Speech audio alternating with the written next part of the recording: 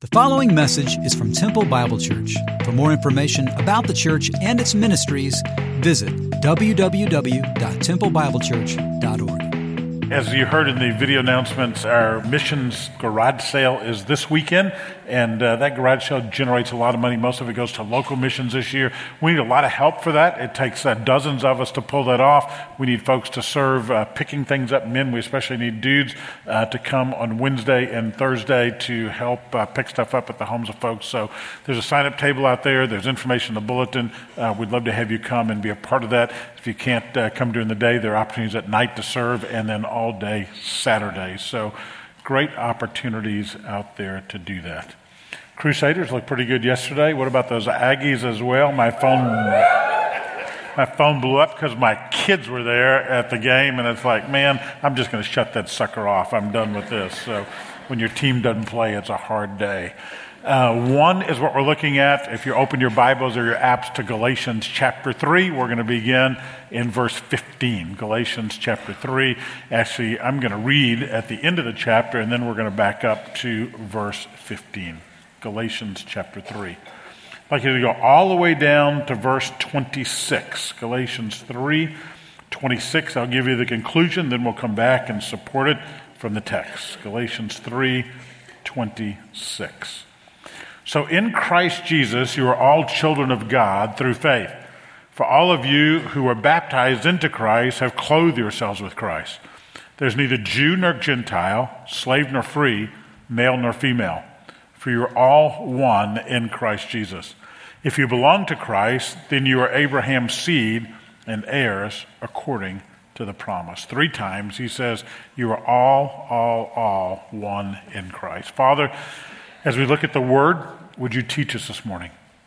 Would you attune our hearts to the truth that's here and then give us hearts that are willing to obey? So, Father, take the Word, use it to your glory. In the name of Jesus, I pray. Amen. In our family, I do the grocery shopping, and some of you say, of course you do, take a look at me. I do the grocery shopping, Bev does the cooking, and it's a marriage made in heaven. I love grocery stores because they contain 2 of my favorite things, people and food. People and food. So it's a great deal. One of the things I've noticed in going to the grocery store over the years, though, is I look around and I see this label on a lot of products. Have you noticed that? If you've done anything with advertising, it seems to me that label is everywhere. In fact, if you look on TV, you'll also see it there. Every product comes out new and improved. My first thought was everything old and rotten before that. I mean, as I look at that label, I'm thinking, so if everything is new and improved, it had to be old and rotten before. But I got interested in that label this week because Paul's dealing with that issue. He's dealing with the issue of new and improved.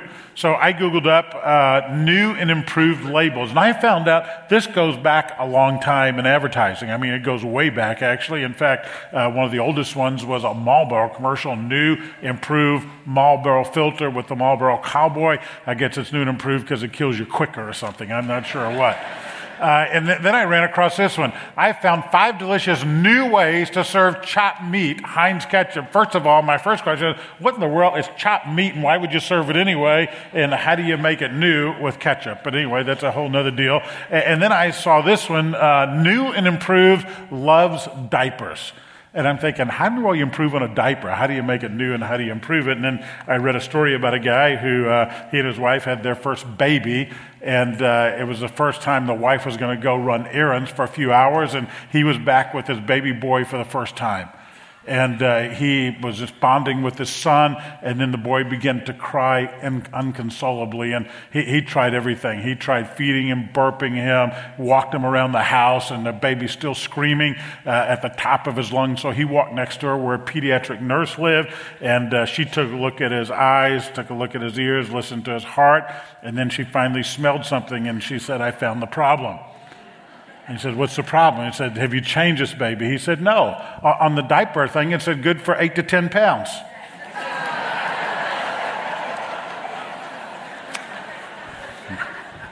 Some of you get that this afternoon. You'll be laughing then.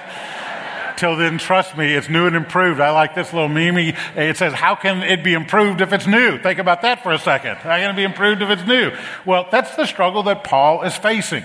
There are false teachers in the region of Galatia, among the churches of Galatia, saying, hey, we've got something that's new and improved, we need to follow it. You see, the promise was given to Abraham. 430 years later, the law was given to Moses, so obviously the law trumps the promise given to Abraham.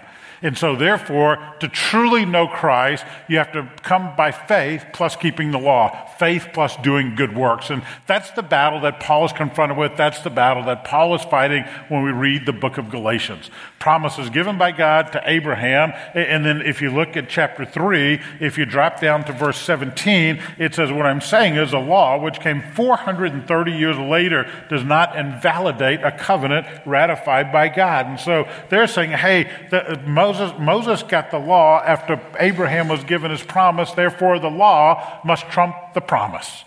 And that's what he's dealing with. And you say, Gary, that's a lot of talk about law and promise. I want you to say two words with me. I want you to say the word promise with me. Promise. The word promise occurs 8 times in this section, from chapter 3, verse 15, all the way to verse 29. The word promise occurs 8 times. The other word is law. Would you say the word law with me? Law. So promise, law. Let's say those 2 words. Promise, law. That's what we're going to look at today. Contrast between the two, comparison between the two.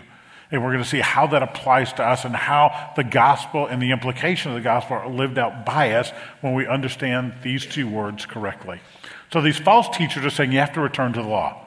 You have to believe in Christ, but you also have to add some things to it. The things we're adding were things like keeping the Sabbath and dietary restrictions and rules and circumcision for sure. And Paul's argument is no, that the just shall come and live by faith alone. So he proceeds to show them the superiority of the promise over the law. Really, I wish I had worded that differently. The outline was already printed when I finished my studying and stuff, but really what Paul's showing is how the law did not displace the promise. How the law did not displace the promise. So let me tell you what we mean. We'll get right out of the text and we'll talk about the significance of it. But when we talk about the promise, what are we talking about? When we talk about the promise 8 times in here, it's a promise given to Abraham.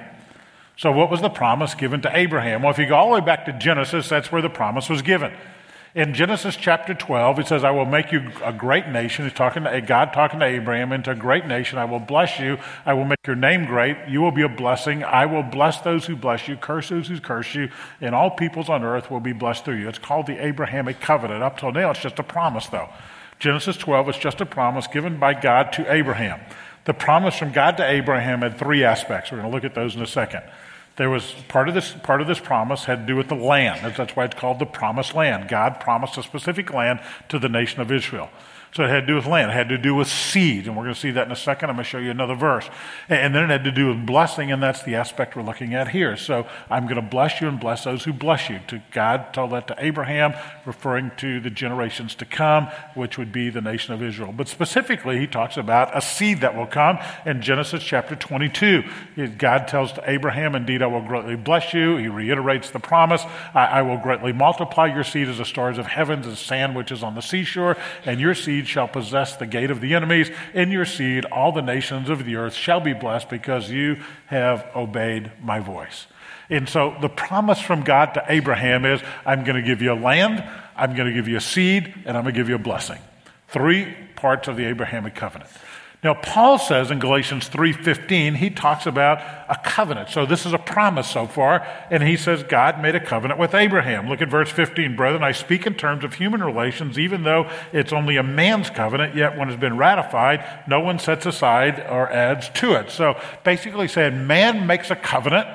In our day and age, in legal terminology, it's called an irrevocable trust. So this trust is made. If you're very wealthy and you want to pass your wealth to succeeding generations, you put it in a trust. It's an irrevocable trust. It can't be changed once you've given it, once you place it in the trust. And so he's saying God has made this covenant. Now, when did the covenant come to be? This is a promise so far. When did it become a covenant? Well, if you were to look into Genesis 15, that's when the covenant happened. So God makes a promise. It's in Genesis 12. He says, Abraham, I'm going to bless you. I'm going to make you a great people. I'm going to make you a nation. Then in Genesis 15, he ratifies the covenant, to use the terminology of the scriptures.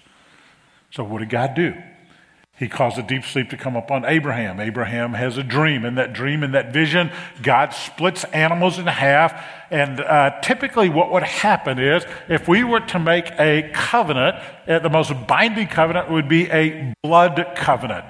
A blood covenant. That's the most binding covenant in the whole world. So if Rory and I were going to make a covenant, we're going to make a covenant. We're going to make the most binding possible covenant. You're going to give me some land, or you're going to sell me some land, and we're going to make this covenant. We're going to kill animals. We're going to walk between those animals. And what we're saying is, as has happened to those animals, may it happen to us if we violate that covenant.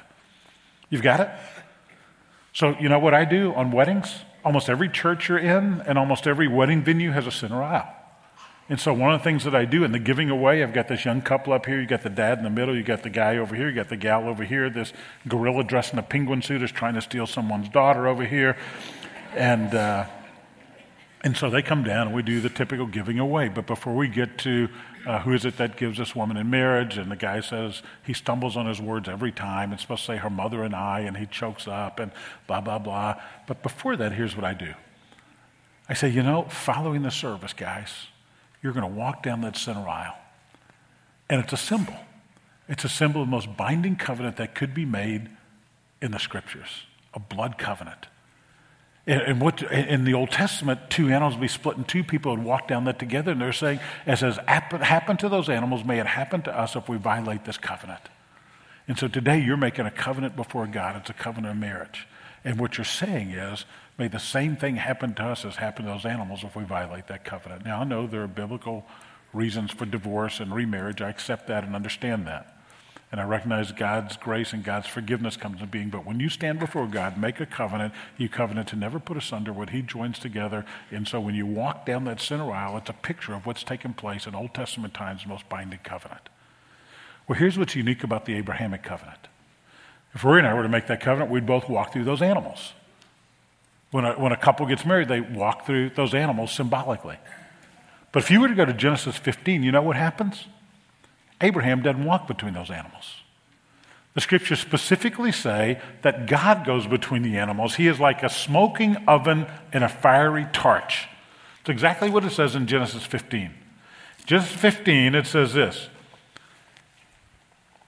It came about when the sun had set that it was very dark, and behold, there appeared a smoking oven and a flaming torch which passed between the pieces. On that day, God made a covenant with Abraham and said, to you, the descendants of this, to your descendants, this land will be given, and then he lays it out. What God has done there, my friends, he has given Abraham a unilateral, unconditional covenant. If you're taking notes, write those two words down.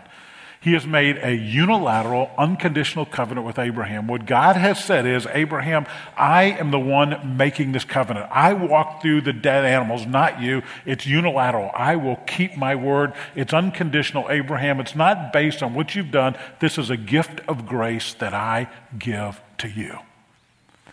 So the Abrahamic covenant, the promise of land, seed, and blessing, is a unilateral, unconditional covenant by God to Abraham. Now think about the parallel to our salvation. What did you do to receive salvation? Nothing. What did Abraham do to receive this promise? Nothing. Who binds our salvation? God does. Who bound the covenant with Abraham? God did.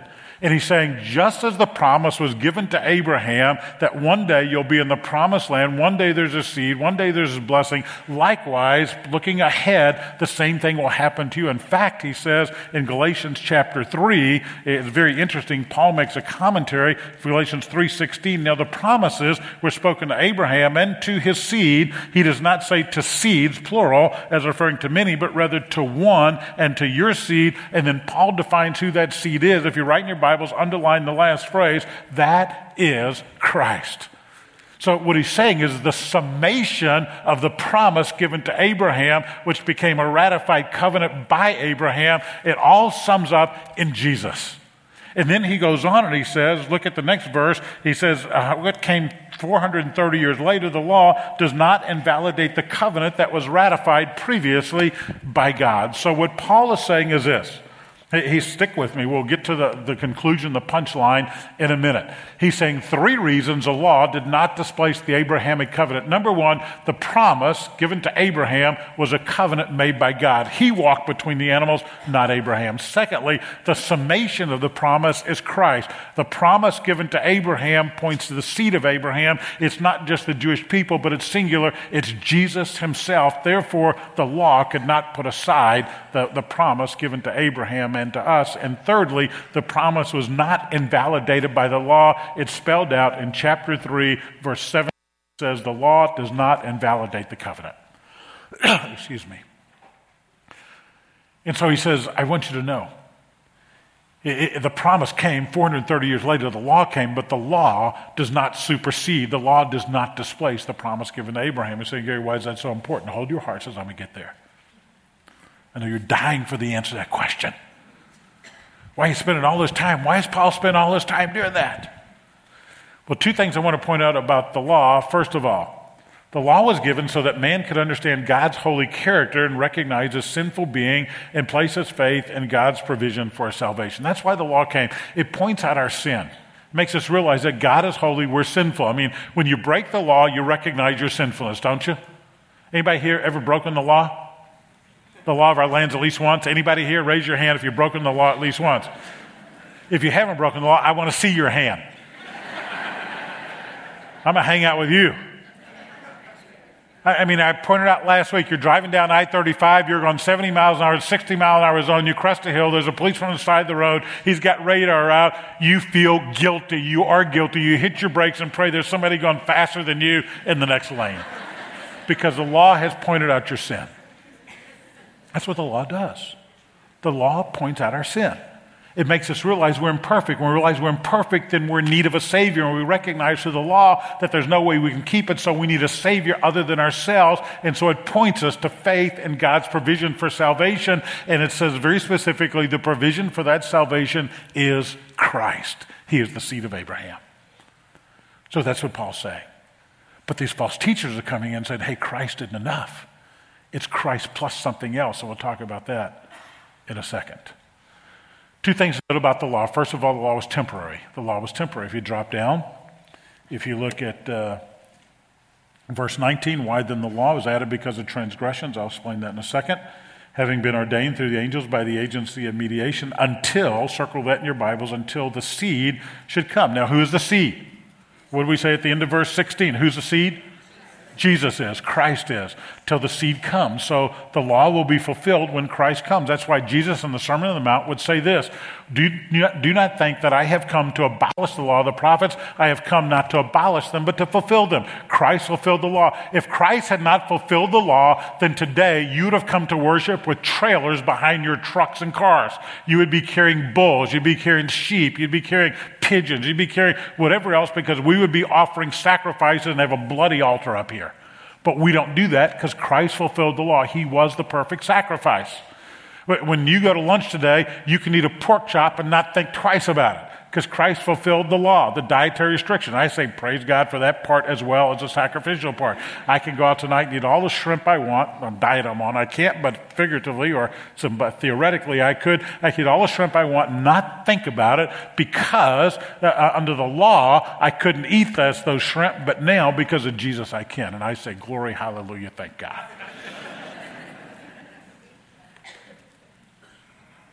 You see, the law taught the nation of Israel. There was a ceremonial aspect, a civil aspect, and a moral aspect to the law. It taught the nation of Israel, you're sinners in need of a Savior, and that Savior is the one who ultimately sacrificed himself for you. It's Jesus. It's Jesus. And so he said, I've come to fulfill the law. Law was temporary. Secondly, the law required a mediator. The law required a mediator. The promise didn't. God made the promise to Abraham. There was nothing, it was just him and Abraham. But then it says that specifically that there was the agency of mediation, verse 19. Look at verse 20 now. Mediator is not for one party, whereas God is only one. God could strike a deal with Abraham because it was a promise, but the law is made between God and man is part of that, and so mediation had to take place. The law. The law did not displace the promise. Secondly, the law does not contradict the promise. The law does not contradict the promise. The promise given to Abraham is not contradicted by the law given to Moses. The law had its purpose to point out sin. The promise, its purpose was to show God's grace. To show God's grace and to show where the true descendant, the future deliverer, the Messiah would come from. The law doesn't give life. Look at verse 21. Is the law then contrary to the promises of God? May it never be. For if a law had been given which was able to impart life, then righteousness should indeed be based on the law. The law does not give life. The law points out what is wrong. Life comes through grace. Life comes through the gift. And he's saying that the law only shows you where sin is. I had to have a wisdom tooth pulled about a month ago. I was having some pain in my jaw and went to my dentist, and he said, "You've got some things going on there. We need to yank that wisdom tooth." You know what he did? First of all, he got a mirror out and he looked at that thing and he got a little probe out and he hit it with that little pointy thing. I'm going, ouch, that hurts. And he looked at it and he did it. And when he pulled that tooth out, he didn't use that mirror to pull it out. See, the mirror pointed out the problem. It couldn't solve the problem. He got a pair of pliers, I think, and a 2x4 and yanked that nut sucker until it came out. I don't know what he had. I closed my eyes. I didn't want to see it. So I'm going to keep this one eye open. Watch all you're going to do right there. So he didn't take the mirror and do it. The mirror pointed out the sin. Back in May when we had all the storms and stuff and all the rain, that there was a lightning strike close to us. Some of the lights went out in our house. So I went and got a flashlight and I went and found the circuit breakers and I found a circuit breaker gone off. And I didn't walk around the house saying, "Hey, babe, we got a flashlight. That's what we're going to use for light now." I mean, that's it. No, I took the flashlight and saw where the problem was. The problem was with the circuit breaker. And then I hit the thing and turned it on. That's the most mechanical thing I've done in the last 25 years. It was amazing. I mean, I'm thinking, geez, I'm a genius now. I can turn a thing over. I mean, it was actually mechanical and it happened and it worked and the lights came on.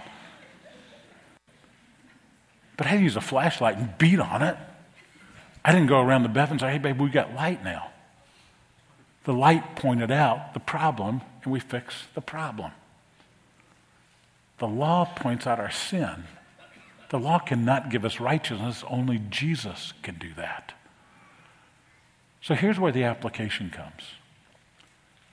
You know, in our day and age, there are a lot of people who grew up in churches, many of you did. It was a church that you thought you had to do good works to be saved. In fact, you had religion, but you didn't have righteousness. How many of you grew up in a background like that, where you thought, I've just got to do that? That's what's, let me see your hands. Raise them high. I want to see that high. Take a look around. I mean, a lot of us grew up that way. It had to do with you had to do these good works, and if the good outweighs the bad, we're in. If the bad outweighs the good, we're not. That's the American way. Or here's how it sounds today.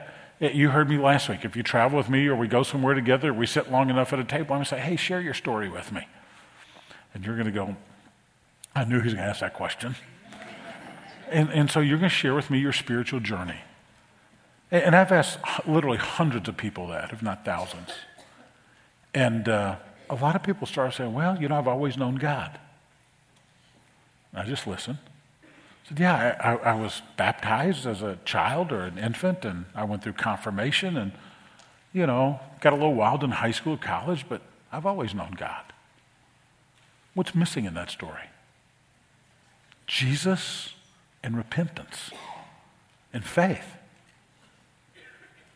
Or sometimes I'll ask folks, "Tell me your story." And they'll say, "Well, you know, Pastor, I go to TBC. Great. I give money. Greater. I serve in the nursery. Wonderful." What's missing in that story? See, how do you become a true son of Abraham? Well, if you drop down on the text all the way down to verse 24, "Therefore the law has become our tutor to lead us to Christ, that we may be justified by faith plus works." We may be justified by joining the church. We may be justified by getting baptized. We may be justified by what? What's it say in your Bible? Verse 24, the end of the verse. You will be justified by what? Faith. Period. Do you see the period after that?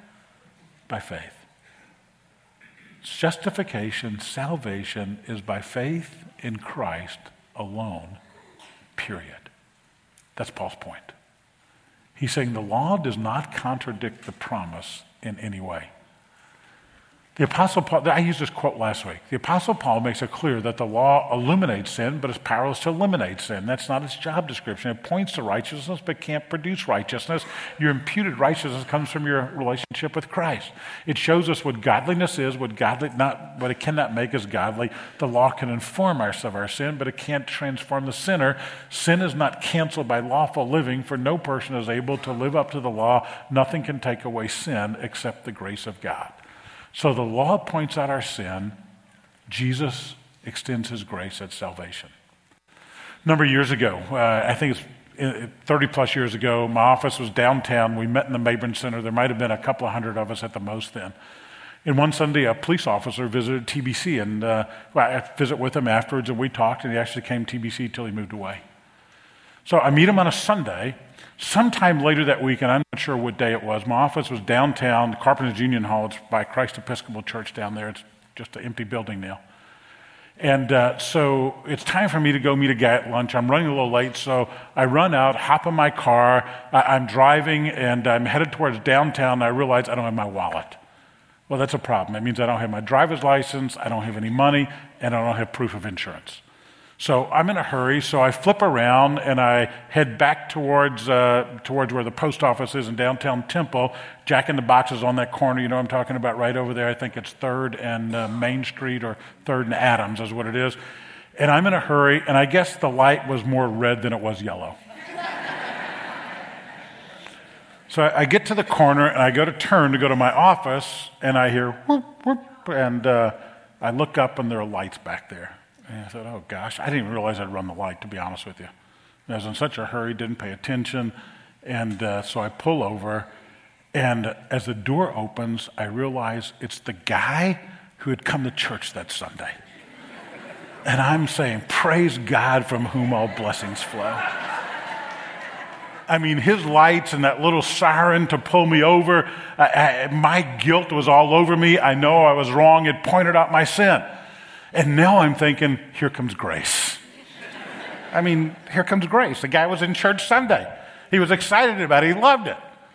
And so he walks up and he says, he looks at me and says, Pastor Gary, you in a hurry? I said, yeah, I really am. You know, I told him the story. I forgot my wallet back at the office, and I'm going to meet a guy for lunch, and my money's in there. And he said, I guess your driver's license in there? Yeah, and my proof of insurance. And he gave me a lecture on making sure I keep my glove box rather there. So it's been my glove box the last 30 plus years. The new one's not the same one. And and I'm thinking, man, this is great. And then his next statement was, you of all people understand why I have to give you this ticket.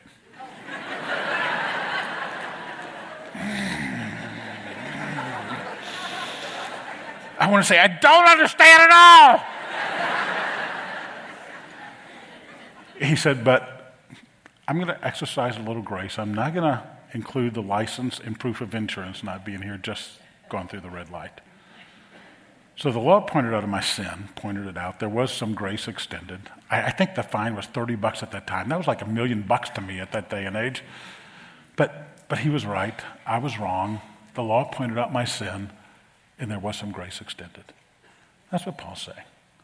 Hey, the law points out your sin. The grace comes from Jesus. When you recognize you're guilty, you turn to him, and you have hope. There's an interesting word that's used in verse 24 and verse 25. In the New American Standard, it says, therefore law has become our tutor, that to lead us to Christ, that we may be justified by faith. And then verse 25, but that faith has come, you're no longer under a tutor. If you have the NIV, I think it says guardian there. Is that right? It says guardian in the NIV. So what is that word? It's an interesting word. We get the word pedagogy from it. Pedagogy, to be taught, to teach. This word actually, though, is an interesting word. It's a pedagogos. A pedagogos, literally, is what the word is in Greek. It doesn't refer to a teacher. It refers to a slave who brings kids to school and makes sure they do their schoolwork. It's an interesting word. It's a slave who, typically in a family, in a Greek or Roman family, the moms or dad didn't take the kids to school. A slave would do that. The pedagogos. And the pedagog's job was to be with that student, is usually a boy, because they were the ones educated in that day and age. And usually he would take that boy to school, make sure he did his schoolwork. He was not one who tutored in the sense that we tutor people, but he just made sure the work got done. He was in a place where he could learn. And then when the boy became a man into adulthood, his job was over. It was a temporary job. It was not a permanent job. That's the law. The law had a temporary job. It was to point us to Jesus. And when we come to Christ, the tutor, the guardian, the law is gone. It's not where we live. Now we live by faith in Christ alone. It's an interesting word. I like what Tim Keller says. The law tells us what to do. The gospel tells us what God has done. In light of the promise, why the law? Well, the law can't do what the promise can do. The promise can't do the things we just talked about. Can't give us righteousness, can't do these other things. So what else does the gospel do? And that's the conclusion I read to you a little earlier. Beginning in verse 26. For you all, if you write in your Bible, circle the word all are sons of God through faith in Christ Jesus. How do you become a son of God? Through faith in Christ Jesus. Not by joining a church, not by getting baptized, not going through catechism, confirmation, not by doing good works, not by giving money, not by serving the nursery, not by teaching kids, not by going to small groups, not being part of Bible studies. You become a son of God through faith in Christ Jesus. For all, there's our word, I've circled it in my Bible and drawn a line to it. For all of you who are baptized into Christ have been clothed with Christ. There's neither Jew nor Greek, slave nor free, male nor female, for you are all, there you go, I've got it 3 times in my Bible, verse 26, 27, 28. Paul's emphasis here is on all being together in Christ. His emphasis is on our union and unity in Christ, because if you remember, there was a problem in the church. The problem was Peter would not eat with the Gentiles. Peter was told, hey, that the Gentiles are not the people you need to be with because they're not following the law. And so there was division in the church. And Paul says, no, I want you to know we are one. We are united because of our faith in Christ. In fact, the true sons of Abraham, verse 29, if you belong to Christ, then you are Abraham's offspring, heirs to the promise. The true sons of Abraham are not those who are physically related to Abraham, but those who come by faith to Christ become the offspring of Abraham. Now let me conclude this way. I want you to think through some of these implications, the implications of the gospel, the implications of us being one. First of all, these are radical words.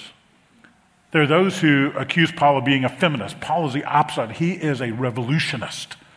When Paul says there's neither male nor female to a first century audience, that is an amazing statement, and every woman here will say, thank you, Lord, for Paul.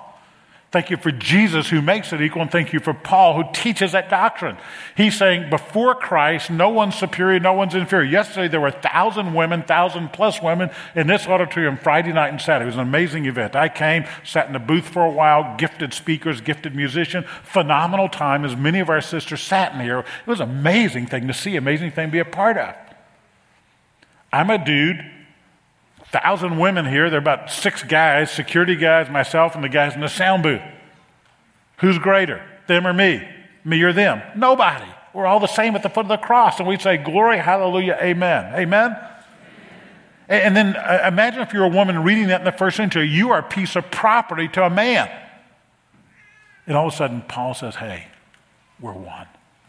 Imagine you're a slave in the first century.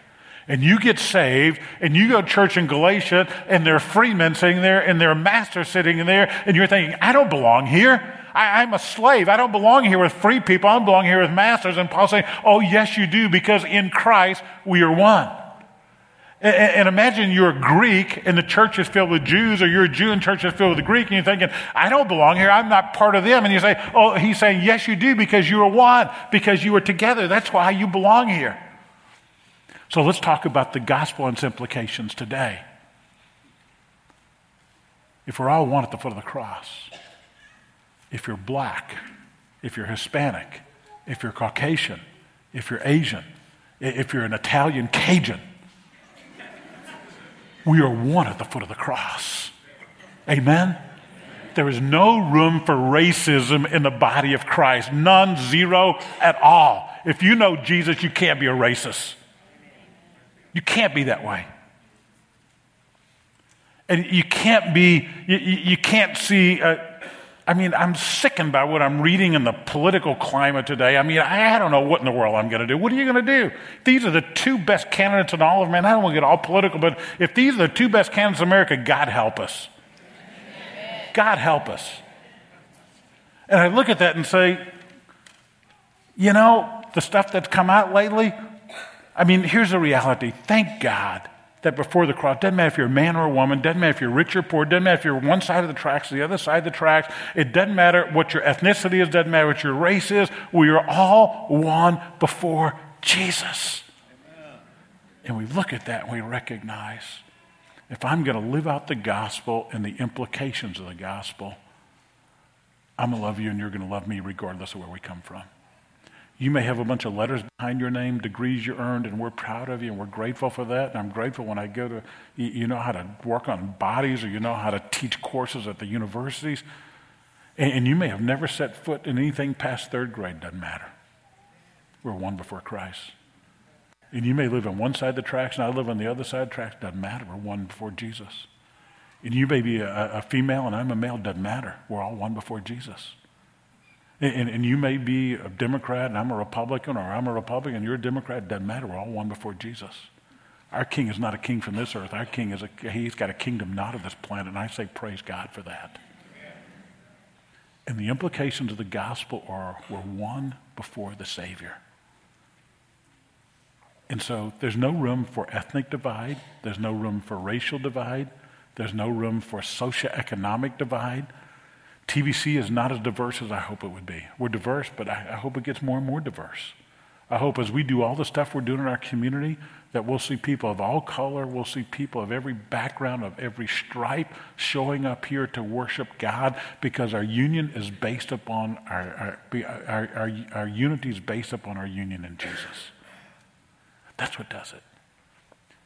So if you want to live out the gospel, there's no room for gender bias. There's no room for socioeconomic status. There's no room for ethnic division. There's no room for racism. There's no room for not eating together in the body of Christ. We're all sinners saved by grace, equal at the foot of the cross. So you look around the room. I'm giving you permission to look around the room right now. People don't do that in churches. You guys look over there. You guys look over there. Wave at one another. Wave at one another. You guys, can you wave? Yeah, there you go, over here. Aren't you glad we're different? Aren't you glad we're different? Aren't you glad you all don't look like me? Be honest. Be honest. I go to that same dentist. He's going to put a mask over my things. So he's going to give me a shot. Then he's going to mask me up and give me some, whatever you give, nitro, I think it is. We don't have a mask big enough to fit over my nose in the dental office. Aren't you glad you don't look like me? Hey, I'm glad I don't look like you. Doesn't matter. Doesn't matter. What matters is our union with Christ unites us to one another. Let me tell you what excited me the most about this past weekend with these 1,000 ladies. You know what excited me the most? Well, two things. I didn't know until after last hour. Beth Mackey sent me a text and said, hey, Gary, get excited about this too. 5 women accepted Jesus as their Savior this weekend. So I'm excited about that. I didn't know that, but I'm excited about that. What I said the last hour is the thing that excited me the most this weekend, 13 churches in our communities, Central Texas, coming together to put this on. That's a miracle. And how does that happen? How does that happen?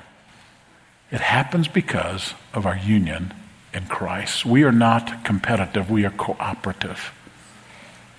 We are not enemies, we are allies. We have a common enemy, that's Satan, and we have a common Savior, that's Jesus. And because of that union, we can be united with brothers and sisters in the body and brothers and sisters in the community and in the world. And so it doesn't matter where we come from. We're one before the cross. Bev and I headed to Ukraine in several weeks. There's a pastor's conference there. And we're the undercard. Do you know what an undercard is? If you go to a boxing match, Tim White is our sports writer over here, an undercard are the people who fight so you can get to the main event. They're fodder. Bev and I are the undercards at the pastor's conference. The main event are Jill and Stuart Briscoe. See, they're coming to hear Still and Stuart Briscoe. So it's Jill and Stuart Briscoe. They're the main event. We're the undercards. But here's the deal. Before the Savior, we're all equal. Now, I'm happy to be Stuart Briscoe's undercard, believe me. But, at the foot of the cross, we're all the same. Every one of us. So I don't know who the undercard is in your mind, in your life. I don't know who it is you may look upon suspiciously. But at the foot of the cross, we're united because of our union in Jesus. Let's live that way. Amen. Father, help us to live like that. Help us to live on this side of heaven like we were in heaven. Where it doesn't matter what color our skin is. Doesn't matter which side of the tracks we live on or grew up on. Doesn't matter what our background is. Doesn't matter if what we have, where we studied. What matters is Jesus. Would you help us to see that in one another?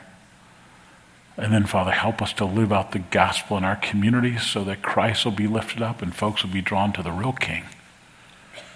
We'll give praise to the real King. We give honor to him. If you're here today, you've got bitterness in your heart towards someone, the scriptures are saying resolve it, because in Christ we're all one. Get it fixed this side of heaven. If you're here today and you're trusting in some kind of work for your salvation, the law says you'll never make it there. You'll never be perfect enough. So bow your heart before Jesus, the Christ, the Savior, and accept his forgiveness and his alone. We go our way in his name. Amen. See you next week.